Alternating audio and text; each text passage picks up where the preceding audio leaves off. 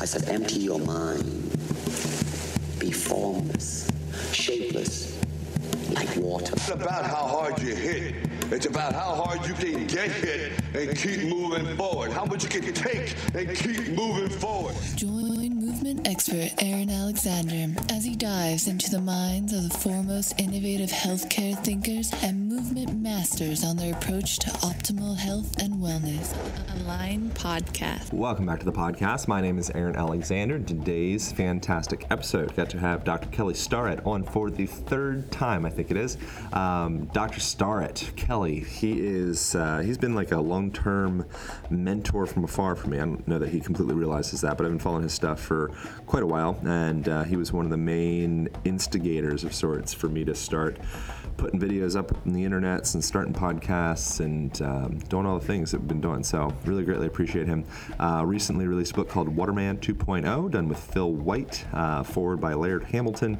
Highly recommend you guys checking that out. And Becoming Supple Leopard, Deathbound, all his books are great. Highly recommend checking his stuff out.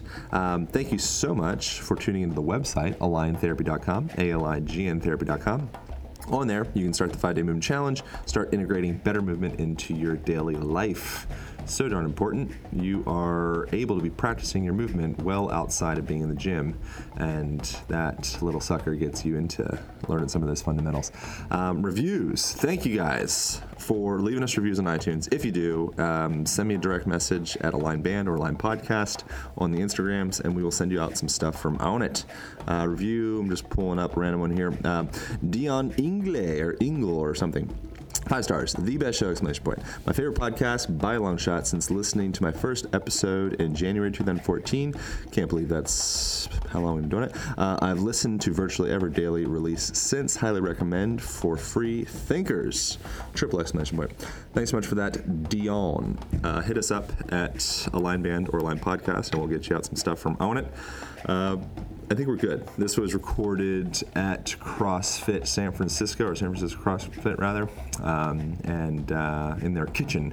So if you hear any clicking or clacking sounds in the background, that's what's happening. All right, here we go. Thanks so much for tuning in.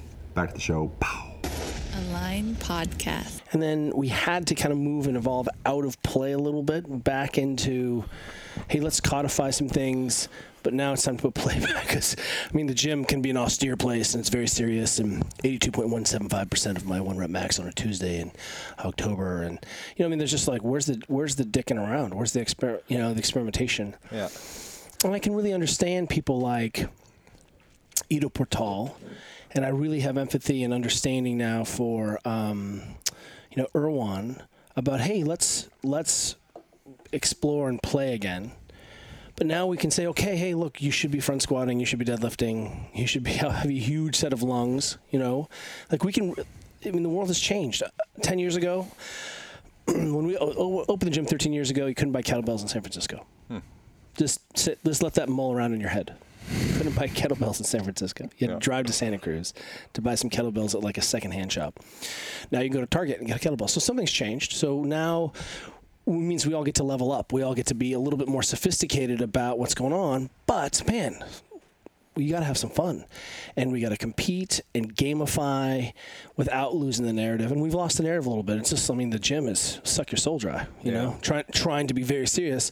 And then, as a normal expression of the system, the gym has become very recursive. I do pull-ups so I get better at more pull-ups. So I get better at pull-ups. You know what I mean? Like at some point you're strong enough. Yeah. You're big enough. You're powerful enough. Are you actually learning new sports? Are you playing? Are you exploring? And then it really becomes a question of what is the minimum therapeutic dose to get back.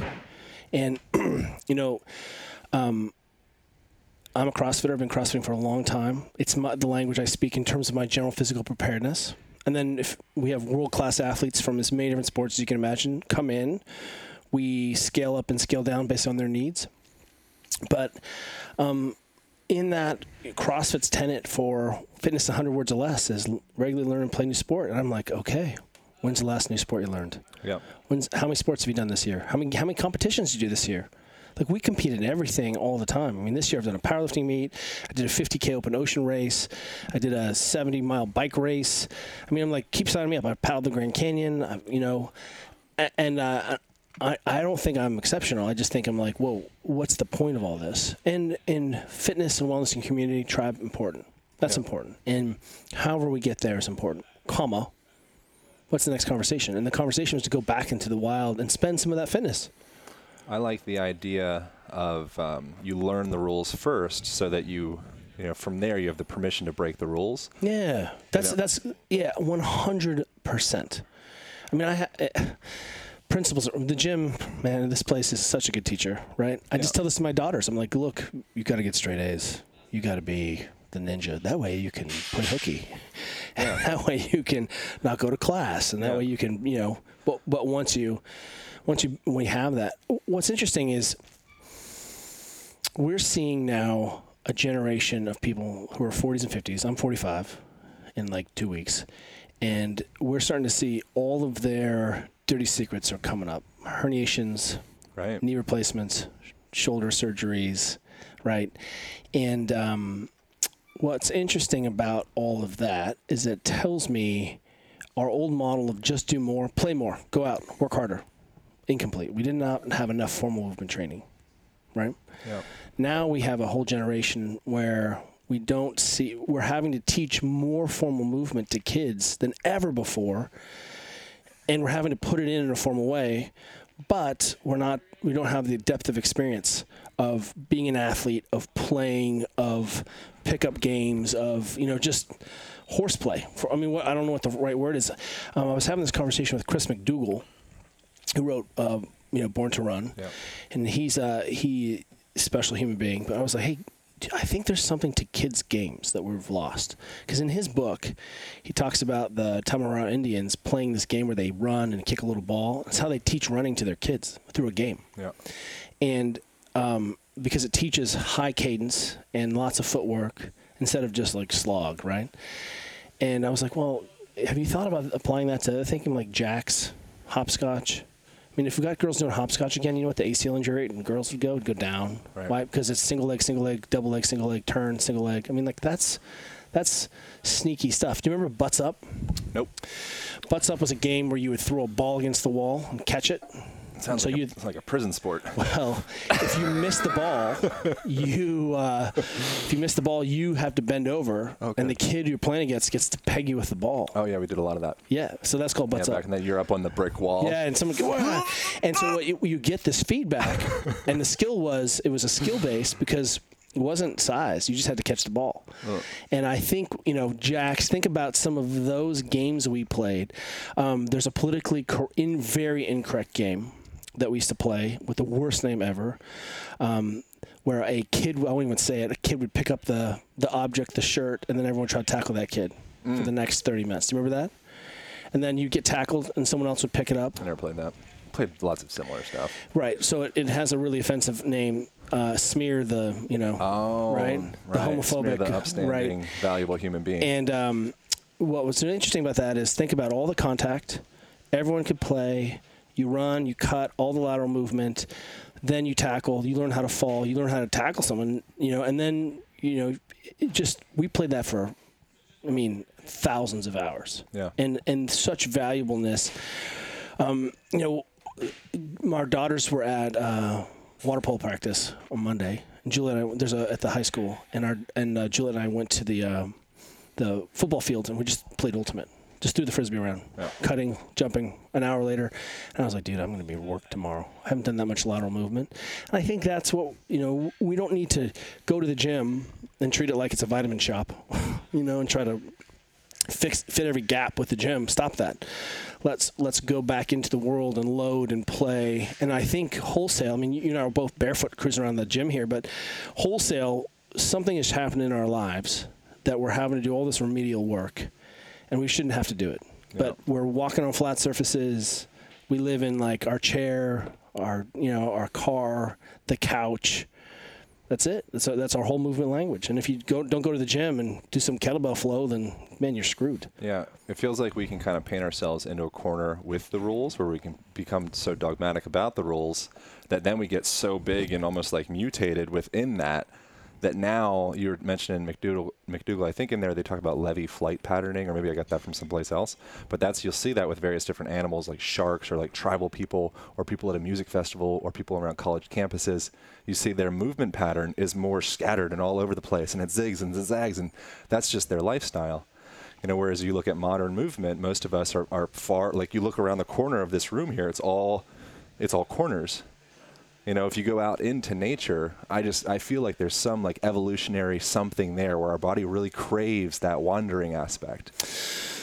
We were on, excuse me, we went down the Grand Canyon this summer.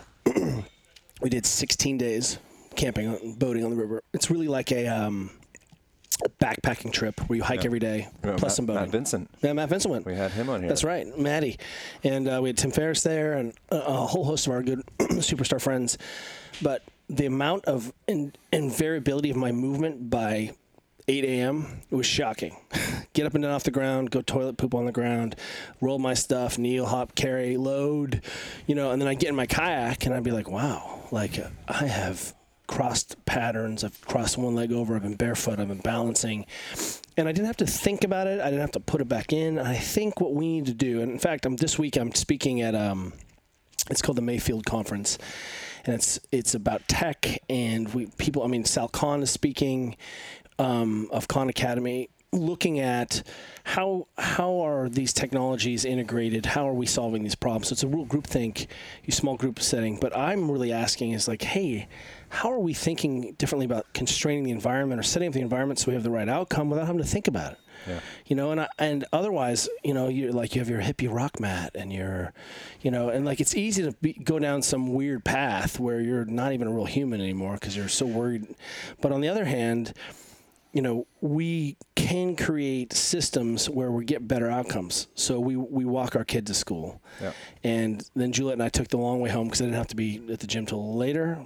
We walked 20,000 steps this morning before we'd even, had breakfast.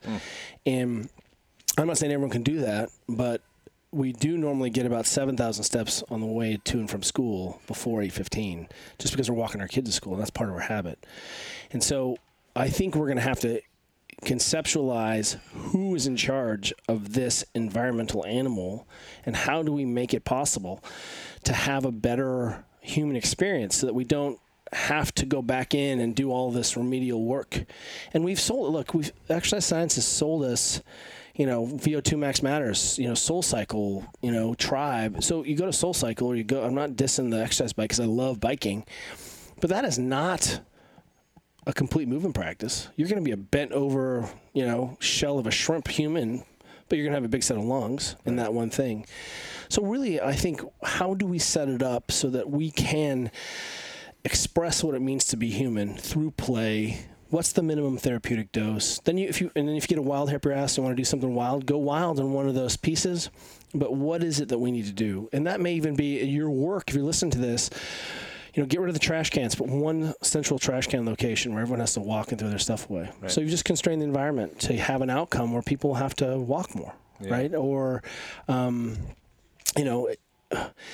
I think you can apply that level of thinking to anything that we're doing. And, I love the gym. I love it, but I also really love to play. And what was nice was that I test my fitness and ready state with my sports. Did I come out unharmed? How did I do? Did things hurt? Could I have access to my positions?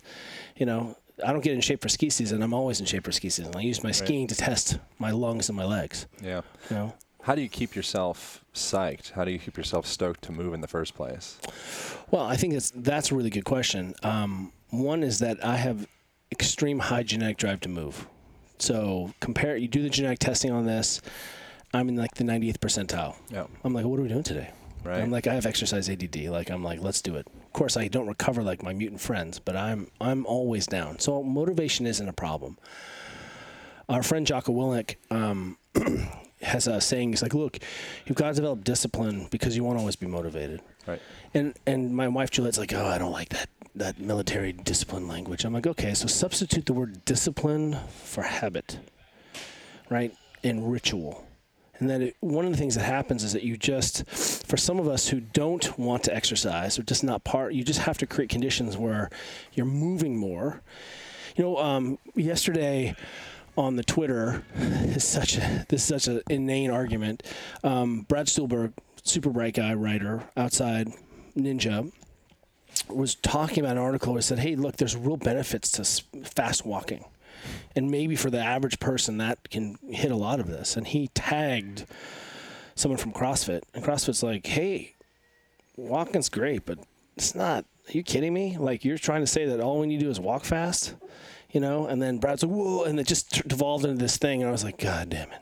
This is the worst. And I literally got tagged 15,000 times, and I didn't. I'm like, I'm saying shit. You have to have a movement practice, and that can be yoga and Pilates or CrossFit or kettlebells or ground flow or whatever it is. You better take your joints through full range of motion, yes or no.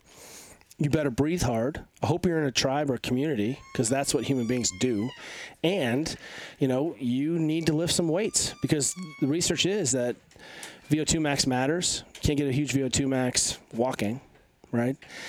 Walking is non-exercise activity. And I think what we're seeing is that we're so confused about what it is we need to do. And what we need to look at is, I need more non-exercise activity during the day so my human being body works like a human body. I decongest, I load my tendons, right? I accumulate enough non-exercise activity fatigue that I fall asleep, right? It just starts to normalize a lot of function out. Then you can say, okay, now what's your movement practice? Because running is not a movement practice. Walking is not a movement practice. If you just walk, guarantee your ankles are you're going to be weak. And what we know is that, we told women all they need to do is walk, and that they would not have, be osteopenic or, have bone density problems. And we know that that's not true. You have to load. You have to jump. You have to load. You have to squat. If we take a 30,000-foot view, suddenly we're understanding things like grip strength correlate well to mortality. Well, how do you develop grip strength? You carry heavy shit around. Yeah, or climb. Right? Or climb. VO2 max matters. That people with VO2 max, it may not be the VO2 max that's discouraged, but it may be all the constellation of behaviors that go around also having VO2 max. Right. How about getting up and down off the ground?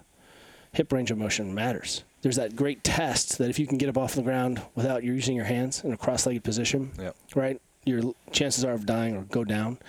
And all of a sudden you see things like, well, in cultures that toilet on the ground, sleep on the ground, fall risk falls to like 0, right? They don't fall. Our old people in India don't fall if they sleep on the ground. They just don't.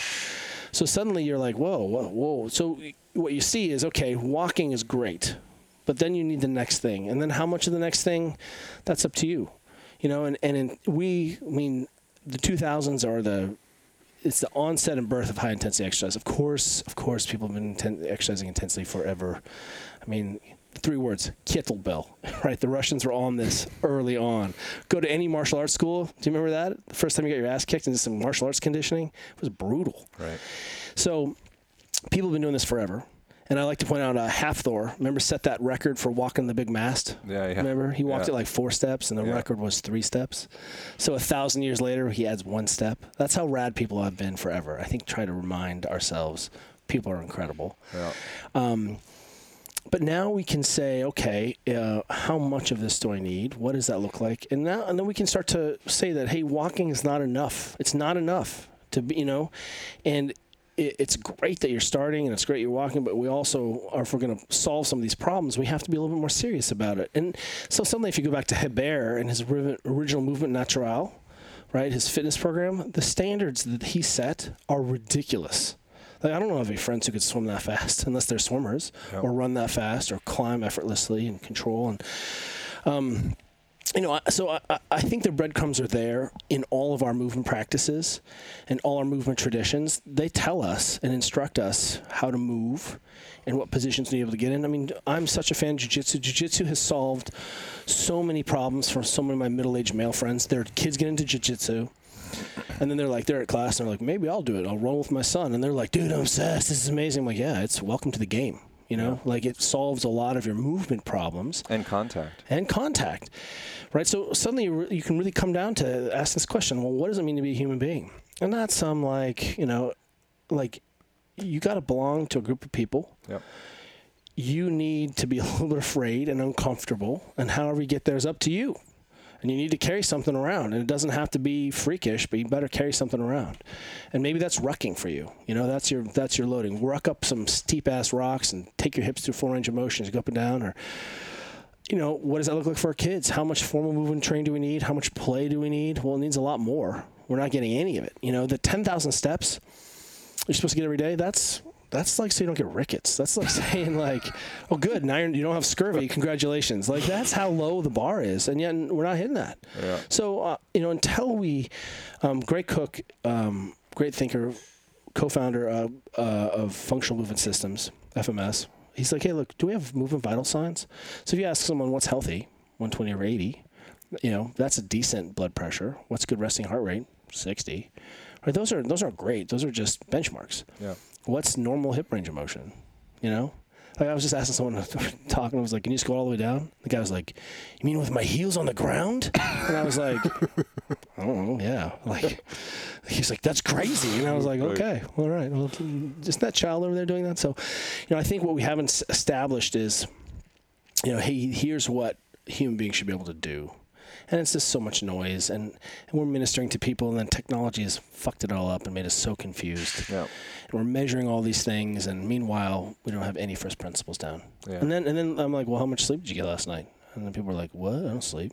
I'm really enamored by movement outside of like the typical, fitnessing inside of a gym, but like cold thermogenesis or going in a sauna or something. That's a whole nother level of movement that it's like, there's so many different conversations, like looking out into the distance and the ciliary muscles expanding and contracting, and like, there's so many varieties. Yeah. Hey, is it smoky outside? Yes. And what's interesting about that is, you can come back down to like, well, what's the core behavior? Have you been outside today? Because you're going to look around if you're outside. Yeah. You know what I mean? But if you haven't been outside, what are we talking about? I'm doing these vision drills. Like, no one has time for that bullshit. You don't have time for it. And so what ends up happening is that people are like, fuck it, I'm too confused. I'm out. This whole thing is, I go onto my Instagram and I get very confused, And right now, the thing that's really confusing everyone is there's every physio movement person is putting all of their skill transfer exercises up there, all of their, corrective exercise. And I'm like, whoa, does anyone front squatting heavy anymore? Is anyone breathing hard anymore? Because I see so much corrective exercise, but I'm like, corrected for what? So don't, I think it's easy to lose the narrative. And that's because we like shiny things, and I'm guilty of that too. And, but you gotta be in a group of people. You gotta be vulnerable. You gotta be uncomfortable. However you want to get that, up to you. Russ Green, who spokesperson for CrossFit Health, he was like, look, dude, Peloton, go to church, lift some weights. He's like, great, check the box. You know what I mean? Like, yoga, Peloton, church, weights. Is that your thing? That's a pretty good movement practice right there. That's a complete practice. So however you're going to cobble together, up to you, but we haven't done a good job saying this is the minimum therapeutic dose. So at age 45 almost, what would you, or is there anything that if you could go back from a movement perspective, that you'd be like, oh man, I really blew the shit out of my wrist or elbow or knee or...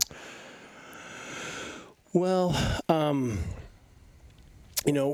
there's a no, because I'm here because of my injuries. Yep. My hand went numb on the national team, and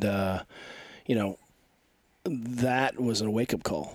That really formed the genesis of understanding what was wrong, and I was a perfect expression of the system.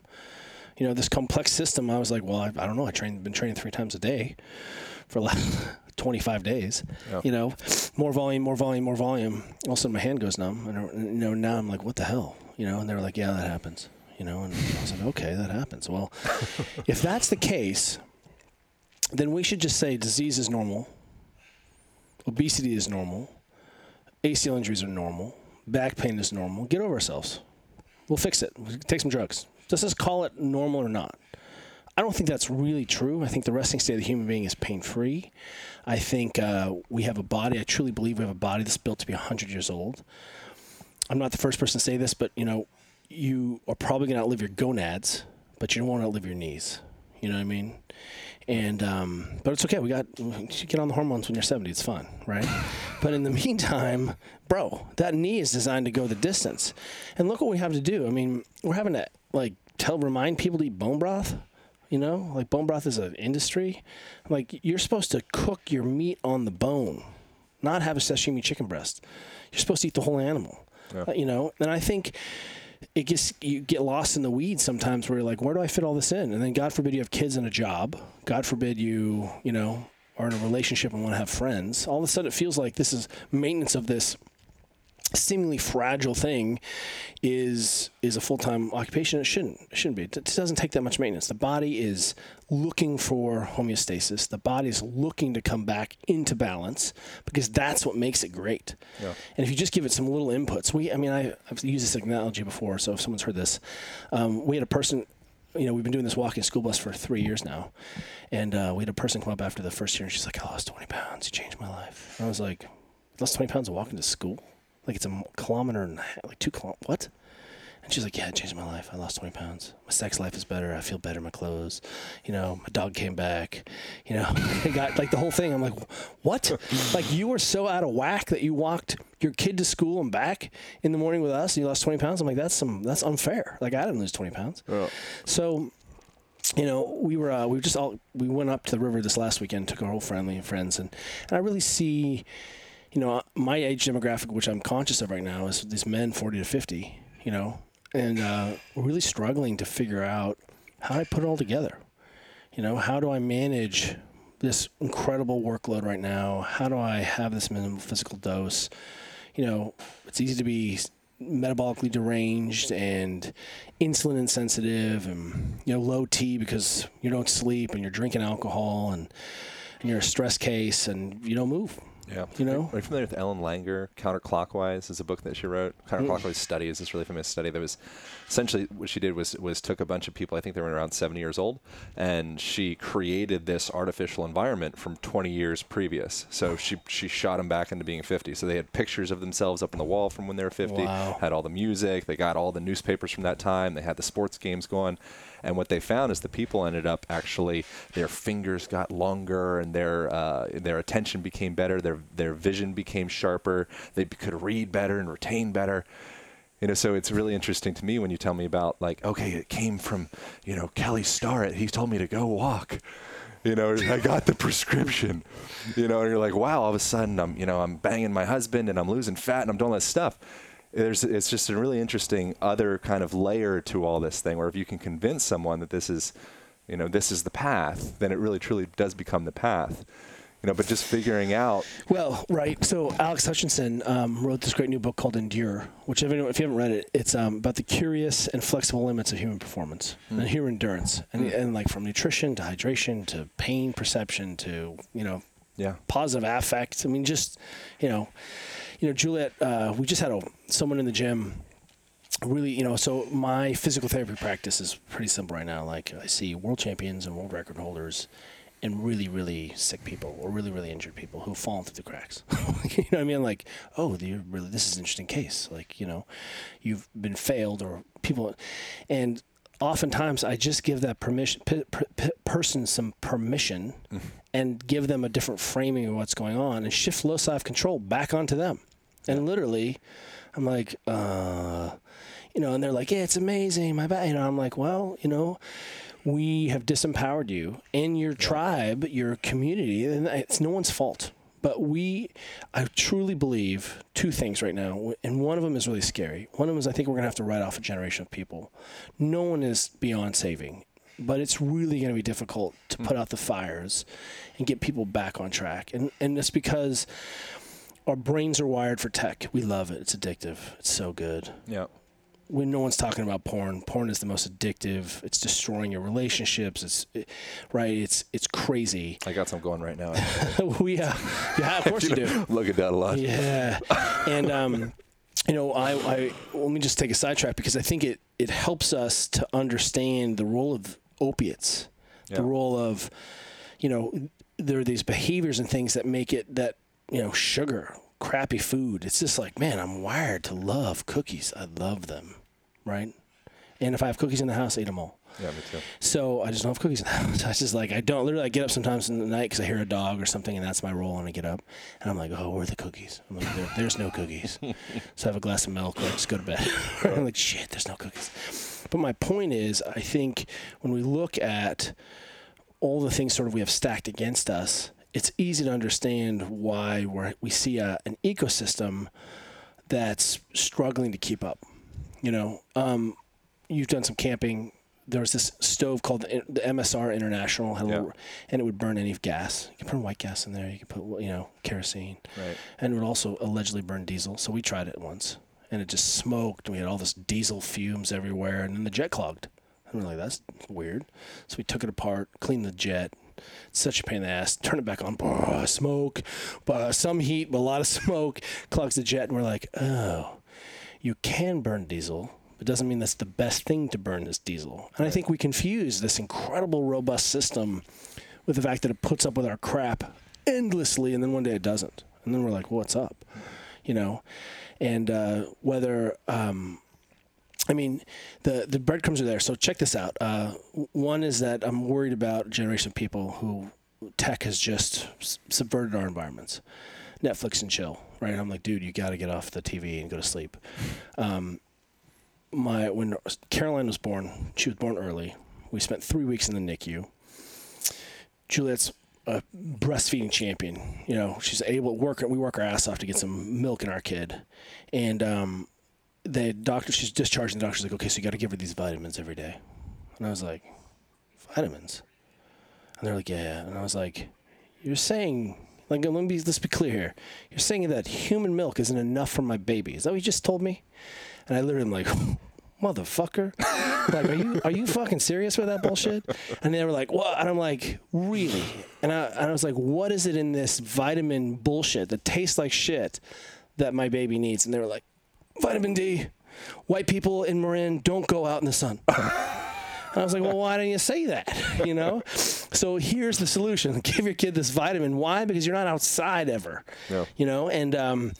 And I think that really is the allegory for the fact that, it's comfortable and easy. It's 72 degrees. It's flat all the time. I wear these cushy shoes. I'm not uncomfortable. I don't feel stress. I think a lot of the pain symptoms we're seeing is just it's a lack of input. Our friend Sue Falzoni wrote a book called Bridging the Gap from Rehab to Performance Again. She was the first athletic trainer in professional sports as a woman, which makes her like Amelia Earhart, superstar. Yeah. And she's like, hey, I think one of the problems right now is we're just not getting enough input, just not enough sensory motor input. And that means, you can't close your eyes and balance. You aren't cold. You're not hot. You're not walking. Your feet are always in some like cushioned coffin. You're just not getting enough input to the system. And I think sometimes there's a vacuum of input back into our bodies that we're getting.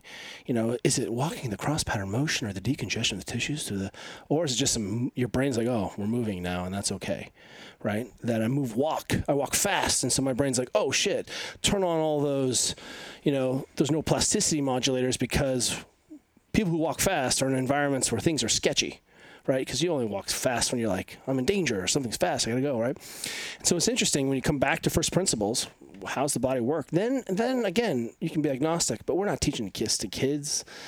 Do your kids know how to cook? Yes or no? Do your kids know how to, what is good food? Yes or no? I mean, we just got into a power battle because they're selling Izzy, which is a kid's, fizzy drink. It's like a soda, or organic soda. Comes in a Red Bull can, but it's called Izzy, and it's fruit-based. They're selling them at middle school for a fundraiser. And Juliet's like, why are you selling soda to my kid at middle school?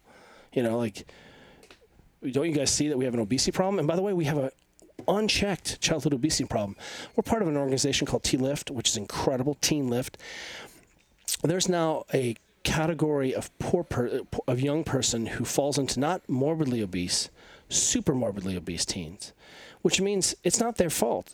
We have programmed kids from birth to eat a certain way, from all the environmental loading. We're valuing this, McDonald's and Coke and, all these easy, shitty calories and all the desserts. And, we have a project in our house called Death to the Juice Box.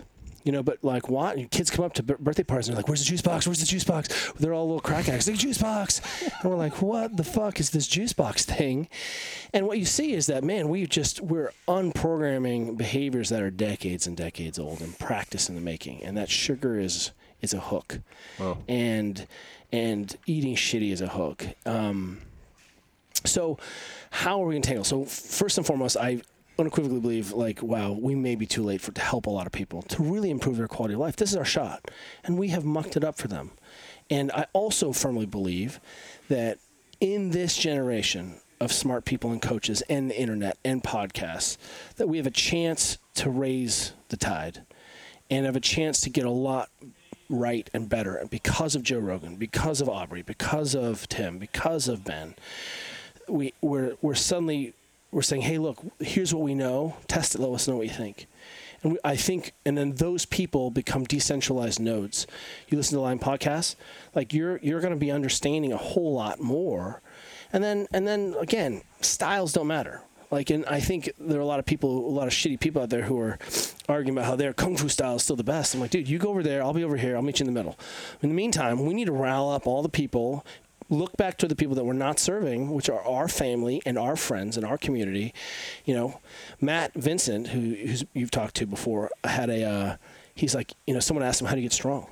He was like, I don't know, squat heavy once a week for 10 years. Let me know what happens. Right. And I was like, who? So I started a squat club at my house on Thursdays. The whole neighborhood comes over and kids squat. I'm like, well, what happens if we start that at age? What if we start that at age 8 or 9? I don't know how long you would squat. I don't know. Some bald guy in my neighborhood. We do front squats and stuff once a week. I don't give a shit. 5 by 5, 10 sets of 3. It doesn't matter. Like, we squat, and some of it's just exposure. Oh. You know. And then we can have the next conversation. But I don't think we've made it so confusing for people right now. Just as long as you die at Orange Theory, you come to CrossFit and you blow up, and like, dude, it's not enough. You know. And I can see why people are like, you know, first move well, then move off. And I'm like, well, hey, we need to work hard first. But we also haven't taught what compensation looks like. So we've got a lot of work. It's still very confusing, but it's starting to get out there, you know. And then you're like, we're back into physical culture time. Like, let's go play again. What about Robert Sapolsky and the Baboons? Are you familiar with all that stuff? No. God, Robert Sapolsky. Primates Memoir / Why Zebras Don't Get Ulcers. I know you will know Why Zebras Don't Get Ulcers. I had to read that in physio school. It's good stuff. One of the things that he gets into there is that the baboons at the head of the pack, they end up having completely different hormone profiles compared to the under ones. So they end up having, you know, less cortisol and various different stress hormones. They have increased testosterone, and it's as though by putting yourself in that higher position, the same thing happens in business. You know, if you're the king of the pack, all of a sudden you get this extra juice of, you know, your hormones start working for you. But for the rest of us that are kind of in more of like a subservient role, which is probably most of North America, there's almost like working hard. They're really working hard. Yeah, trying to connect the dots with the family. Trying to connect the dots. Yeah, but feel that sensation of like, how do you instill into a person like, I'm a motherfucking badass? You know, I wonder how many people really feel empowered that way. Like, we can get it right. And here's the message: we are not fragile. Yeah. Like this. I mean, what's that old Socrates? Quote. Like I feel bad for the citizen who doesn't understand the power and glory of their body. And you're like, okay, was Socrates talking about that? Right. You know, and I think that's exactly right. And there's so many ways back into that feeling, being uncomfortable, you know, winning, practice, game, playing, you know, like micro wins. Yeah, and also one of the things we're doing a crappy job of is helping people just turn off. Yeah. You know, I really work a lot with high profile, high performance organizations to try to unravel the Gordian knot, right? Do you understand what our inputs are outputs, and what can we control? Because there's a lot of things we can't control. So let's control what we can control and see if we can improve the system. We can say, hey, we think this is better. You know, right now the physical therapist is like, it doesn't matter, posture doesn't matter. Every posture is a good posture. I'm like, that's a bunch of horse shit. Yeah. First of all, substitute the word posture for spinal mechanics and tell me if that statement holds true. Any spinal mechanic is fine. Does it really? So if you don't have any language, just, you know, let's go into the workforce and see all the back injuries. You know what I mean? Like that's an absolute non-statement. I can't always say that if you have text a lot and around your back, you're going to have problems. That's true. I agree. But also, you haven't run that experiment for 70 or 80 years. You know, when that person's bent over and hunched, like, we'll just wait until we have a generation of people who, you know, literally can't take a breath or put their arms over their head. Yep. Which leads us to the question, we make decisions about our movement quality, movement practice predicated on, does it give us more capacity? Does it maintain function?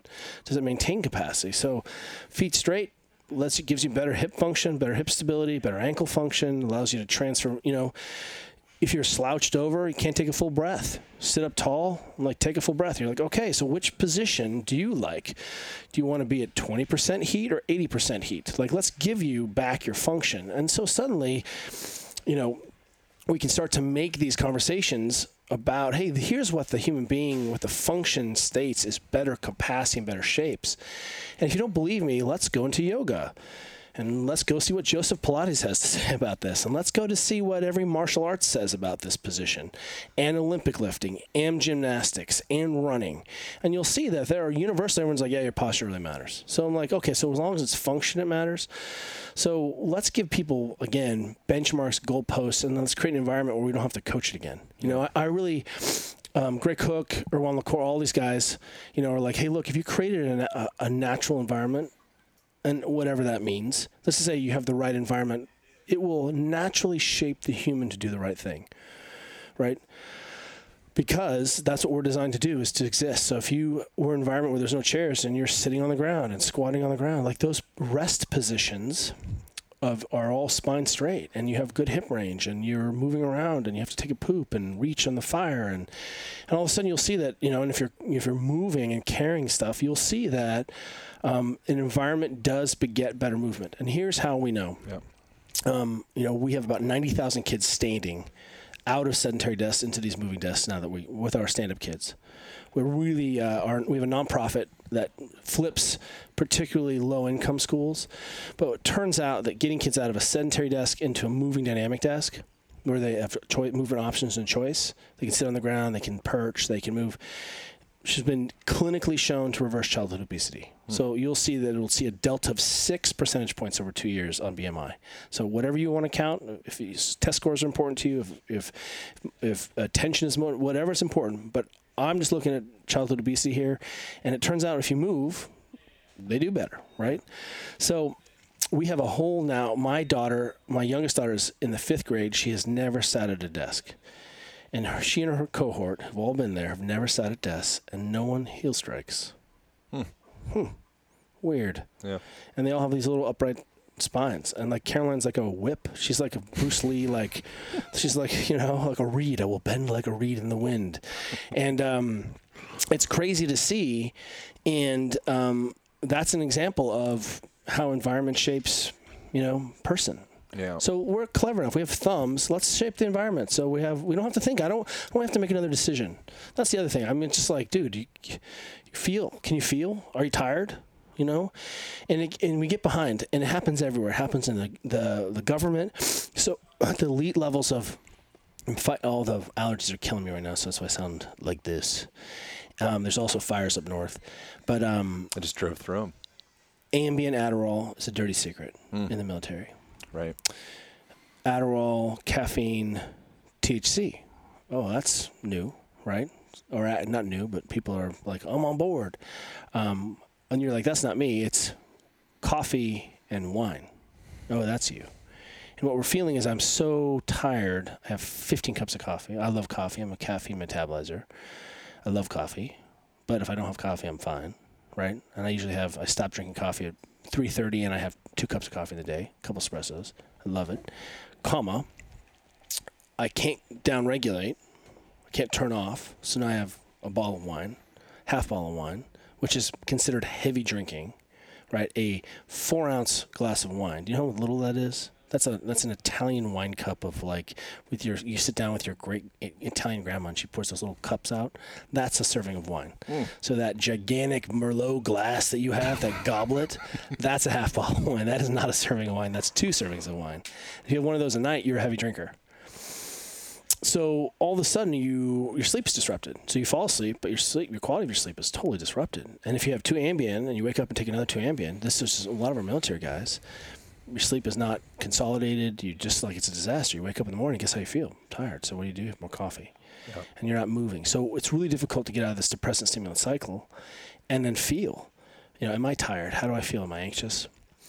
So I think it's complicated, but there are many ways into the first conversation, and you don't have to fix everything all at once. If you come into my gym, we're not going to run you through some assessment. Today, this is what we're doing. And we're going to improve what we can today, and tomorrow when we do the next thing, we'll improve what we can, and I'll see you in 3 months. Yeah. You know, so I think that's how it is. And if we help people understand this every day, I mean, my mom's a psychologist, so Carl Rogers, right?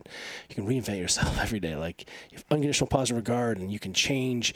Today, make a better decision right now. Make a better decision tonight, and then tomorrow, if you fuck it up, make a better decision at lunch. You know, you have a chance to continue to improve the ball all the time. And especially if you can create an environment where you're walking more, when your sleep is better, you're eating more whole foods, right? There's some downtime to fucking chill out and calm down and relax and be in some dark rooms and let yourself, you know what I mean? I think when we come back to that and we help people see how simple it is, that they'll feel better. And guess what? I don't give a shit about your health. I give a shit about your performance. That is my, like you raise your hand, Starrett. I'm outed. I care about you lifting more, running faster, looking better naked. This is all about performance for me. This is all about saying, I think the human body has so much innate capacity to do extraordinary things, and you're not even scratching the surface. So why don't, well, it's not important to you? You know, like, Yeah. you know?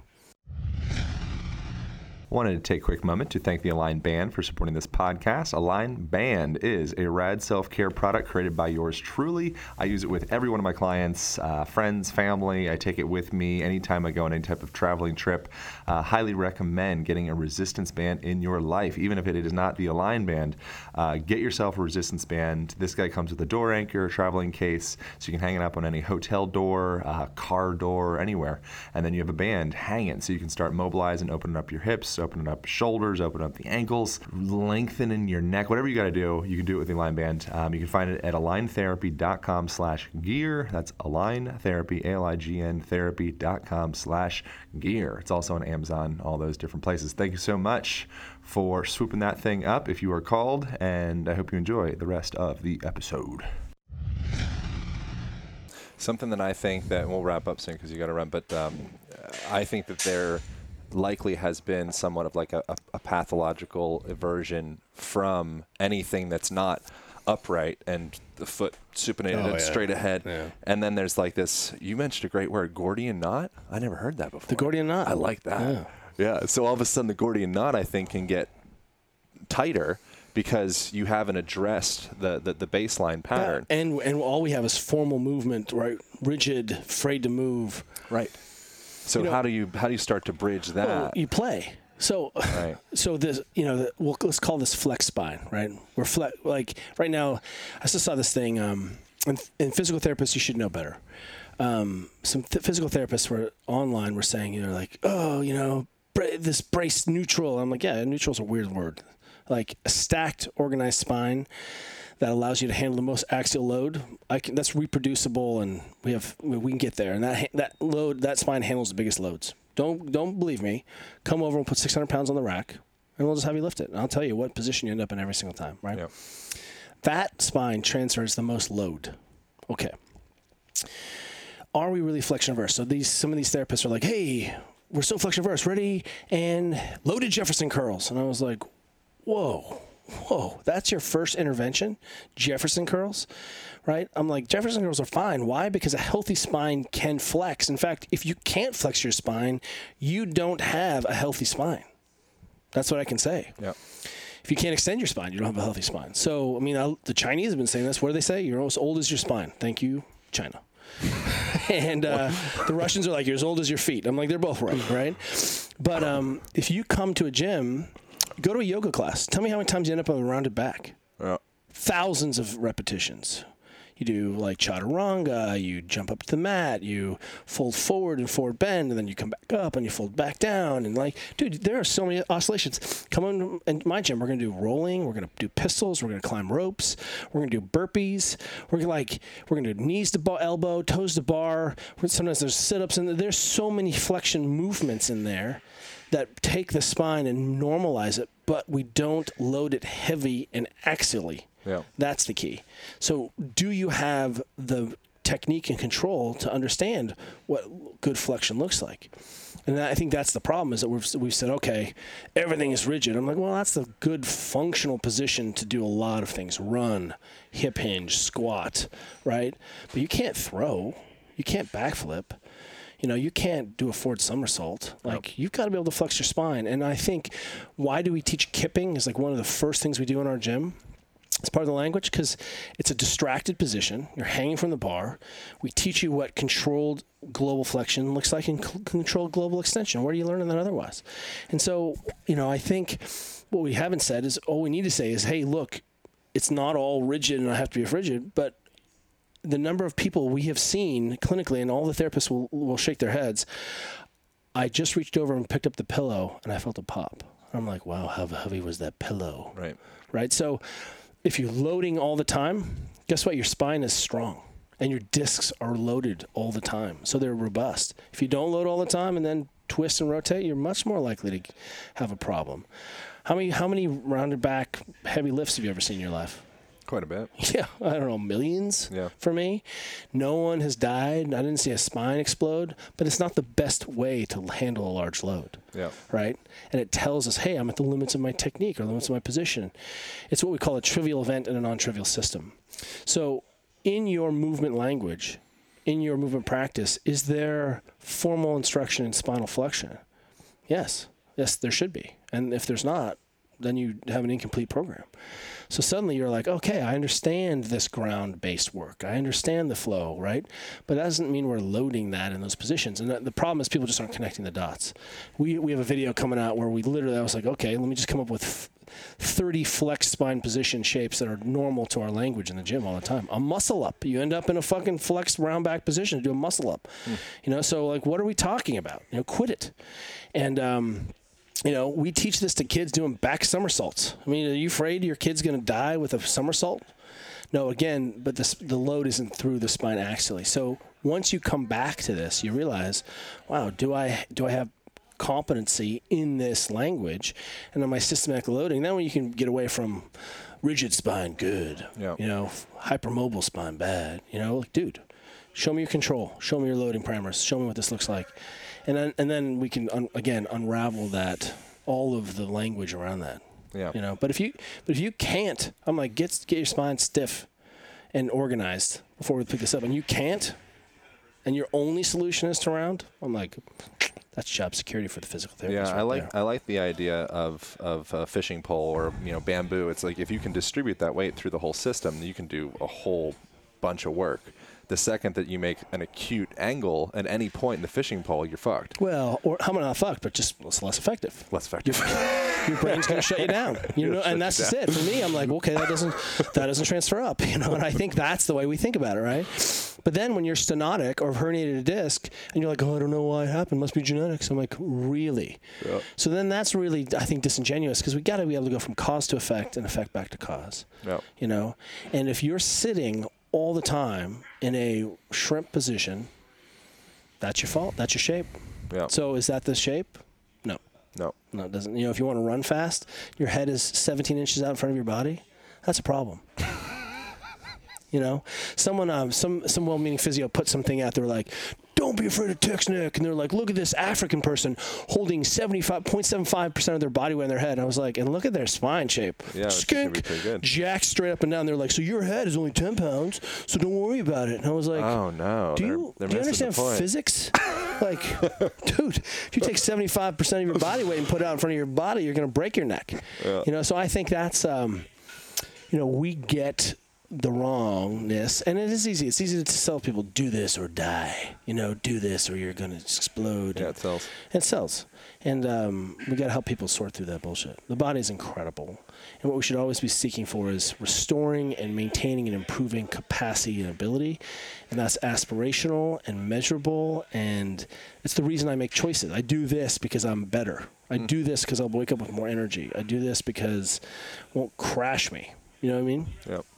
And we've been saying this for a long time. You got to come out unharmed at a 1 rep or a million reps. And when we look at things like normal accident theory, proposed by a guy named Charles Perrow, it says in these complex systems, it's really difficult to see what the inputs and outputs do, right? Because the system is tightly coupled and there's a lot of complexity. This biopsychosocial model that your environment matters, your psychosocial component matters, your health, your tribe, or your loving relationship.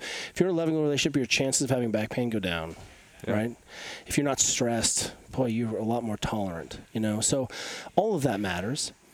But when you see an injury on the far thing or a breakdown in the system, it's not an outlier. It's a normal expression of the system if you give the system enough time to express itself. That's the problem. We're not living lives like we're going to be 100 years old. I mean, have you read Yuval Harari's book, Sapiens? Yeah. And then Homo Deus? One of my favorite books. And you're like, holy crap, this, like, the world is not going to be good based on the way we treat chickens.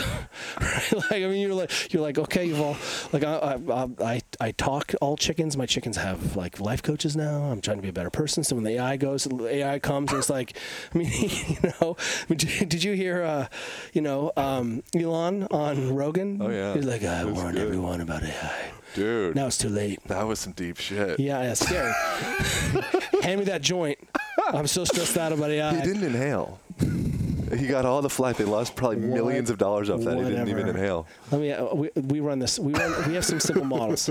Does this hold true? Oh, everyone's like, oh, it's fine. I'm like, if that was a woman CEO, what would happen? I'm not sure. She'd be fired.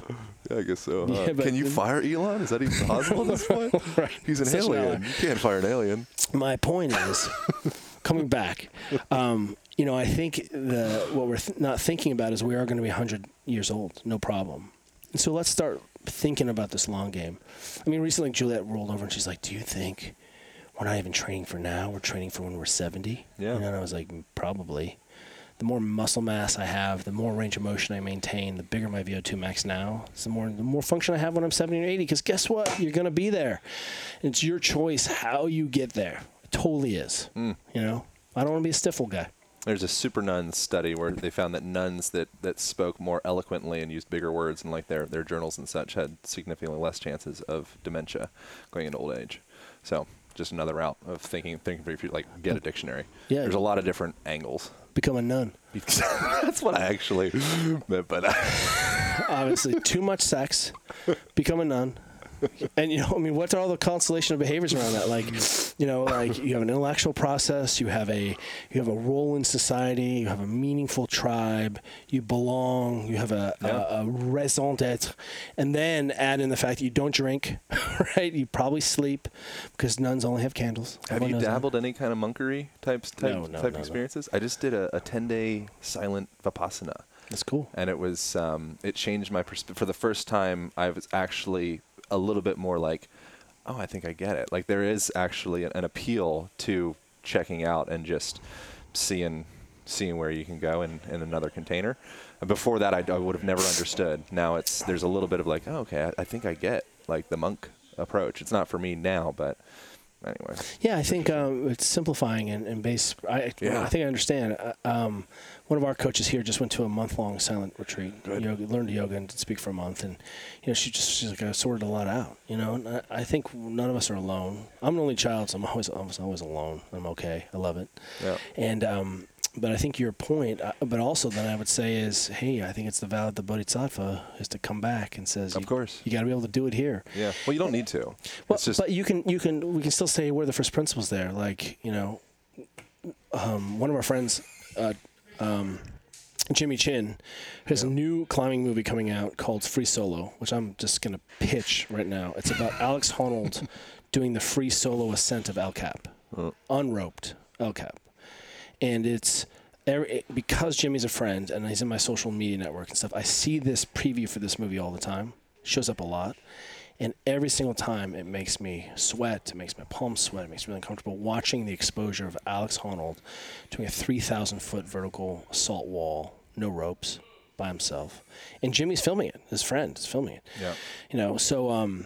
Jimmy's like, we didn't know if we were going to film our friend dying or what, it was possible. But Jimmy made another documentary called Meru, which I highly recommend. Yep. And they do this incredible assault in this somewhere in the Hindu somewhere, and they run out of food, and they're 100 meters from the top and realize they have to down climb, and so they each get a third of a Cliff Bar a day for 3 days, and their life is dependent on it. They have to down climb all this stuff. Then they get to the bottom, like, oh, food's there, it's all sweet, buried in 10 feet of snow, so they get another 8-10 hour walk out, no food. And I left that and I was like, Julia, when's the last time like you and I went 24 hours consciously without eating? Yeah. I'm talking about like intermittent fasting. I'm talking like, I'm not going to eat for 24 hours. And I was like, I can't tell you when I did that. And I'm like, I got to be in my macros and I got to be my protein. It's mostly bullshit. Belief systems. Yeah, not belief complete systems. bullshit, but it's belief systems. Performance, you should be eating food a lot, right? If you're going to train like an Olympian, we started fasting once in a while, and I think suddenly you come back to some of these practices which are at the heart of this monk-like experience: mindfulness, uncomfortableness, fasting, and there are breadcrumbs there that really help us understand ourselves, so that we're not controlled by porn. Yeah, you end up insulating yourself for happiness down the line if you do hard things voluntarily. So they show that with like dipping rats into cold baths repeatedly. Down the line, they end up being significantly less sensitive to peripheral stressors. So they can downregulate and chill, and some effed up stuff happens, and they're like, it's cool, it's totally fine because I had the cold plunge thing as a baby cub, so we can do that. Fasting is a great example of that. Yeah, I think that's really it. And we got to wrap up. We're past your time. I'm chilling. Get in your cold shower. Be uncomfortable. Look at Wim Hof. Got everyone doing again. Yeah, you cured his depression. So you can access a fear response. Every morning. It's called holding your breath until you feel like you're going to pee yourself. Yeah. Really freak out. Watch yourself freak out. And then start breathing again, then do it again, and do it again, and do it again. And all of a sudden, you can get to in the minutia of what's going on. Look at what Huberman's doing in the labs at Stanford, and around anxiety and fear and breathing and CO2 tolerance. And again, we can be super, super nerds. What's it look like? Well, during my warm-up, we do a lot of breath holds during our warm-ups. Cool. During our gym. So we just work it into our daily practice, right? So it's not one more thing I have to do. And it's so fun. I think once again, if someone's listening, they're like, "Where do I, dude? Go have some fun. Go start again anywhere." Yeah, you start tapping into some like the ecstatic stealing fire flow genome stuff in that inadvertently. You're at CrossFit and you're like, "Well, I'm starting to feel certain ways." You're tapping into your own apothecary. Yeah, and I think at the heart of this is if we go back to Muhammad or Jesus or these like, look, praying is good, but you got to pray together as a group. Yeah. Common group suffering. I believe firmly that the only reason American football exists today is that there are generations of adults, and it was the only time they were in a tribe ever. Yep. For 3 years or 4 years when they were in high school, when they were in teens. It's such a seminal experience to suffer together, to belong. Socioeconomic status doesn't matter. Race doesn't matter. You're in so much pain, hurt, the contact. I think it sets this hook that people have this affinity towards it. So you're like, okay, well, we need to belong to each other. And all of this should be about creating more empathy, more reserves, more resiliency. And then you can just spend that however you want. You go binge, go to Vegas, do it. But let's get first principles first. And then I think we can begin to really improve the ball. And the real questions are, and the real work is, how do you scale this? If I put any athlete, any person, my mom comes and trains with you for a week, she leaves, she's gonna be a better person, right? She's gonna eat better, right? So we know that works. But the magic for us has to, as a community, we have to become networks and hubs and change the people around us, or improve or support the people around us. And then it's a grassroots movement. And then we have to think about this at scale. How do we have this conversation at every middle school? Because that's where it has to start. Elementary school. How do we create, look at the toxic youth environment of sports. Man, we're getting it wrong. But the bill's coming. Don't worry.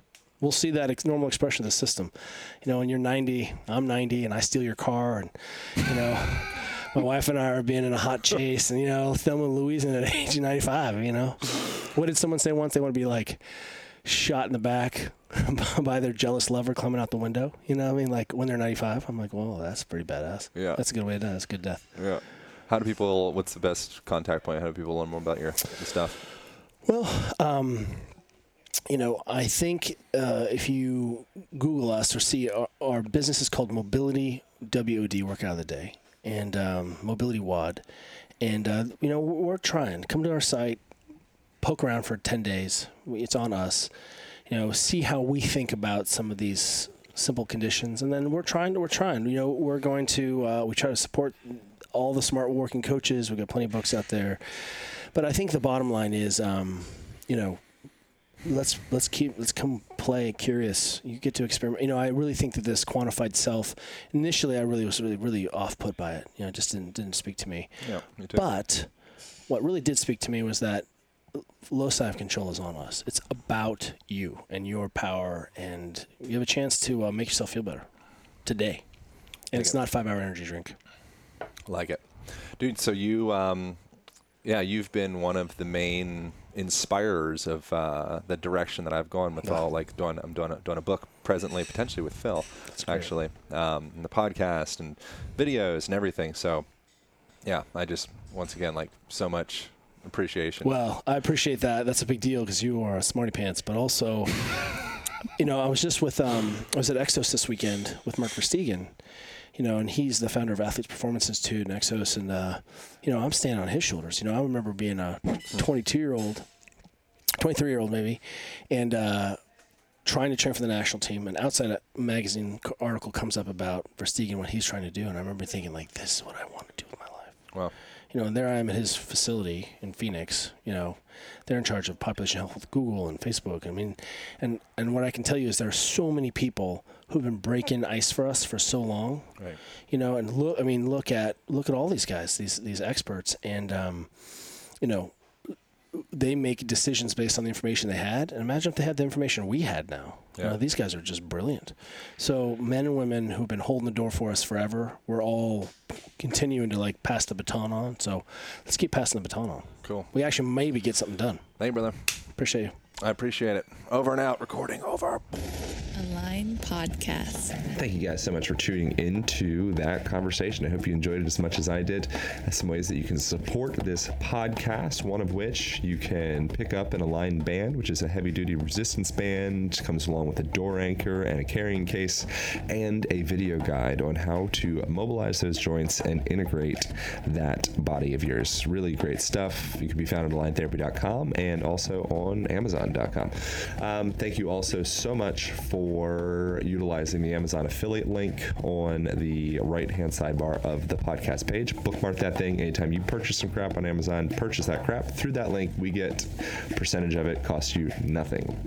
And I think that's enough. Thank you guys so much for reviews on iTunes. Thank you for listening. Thank you for supporting.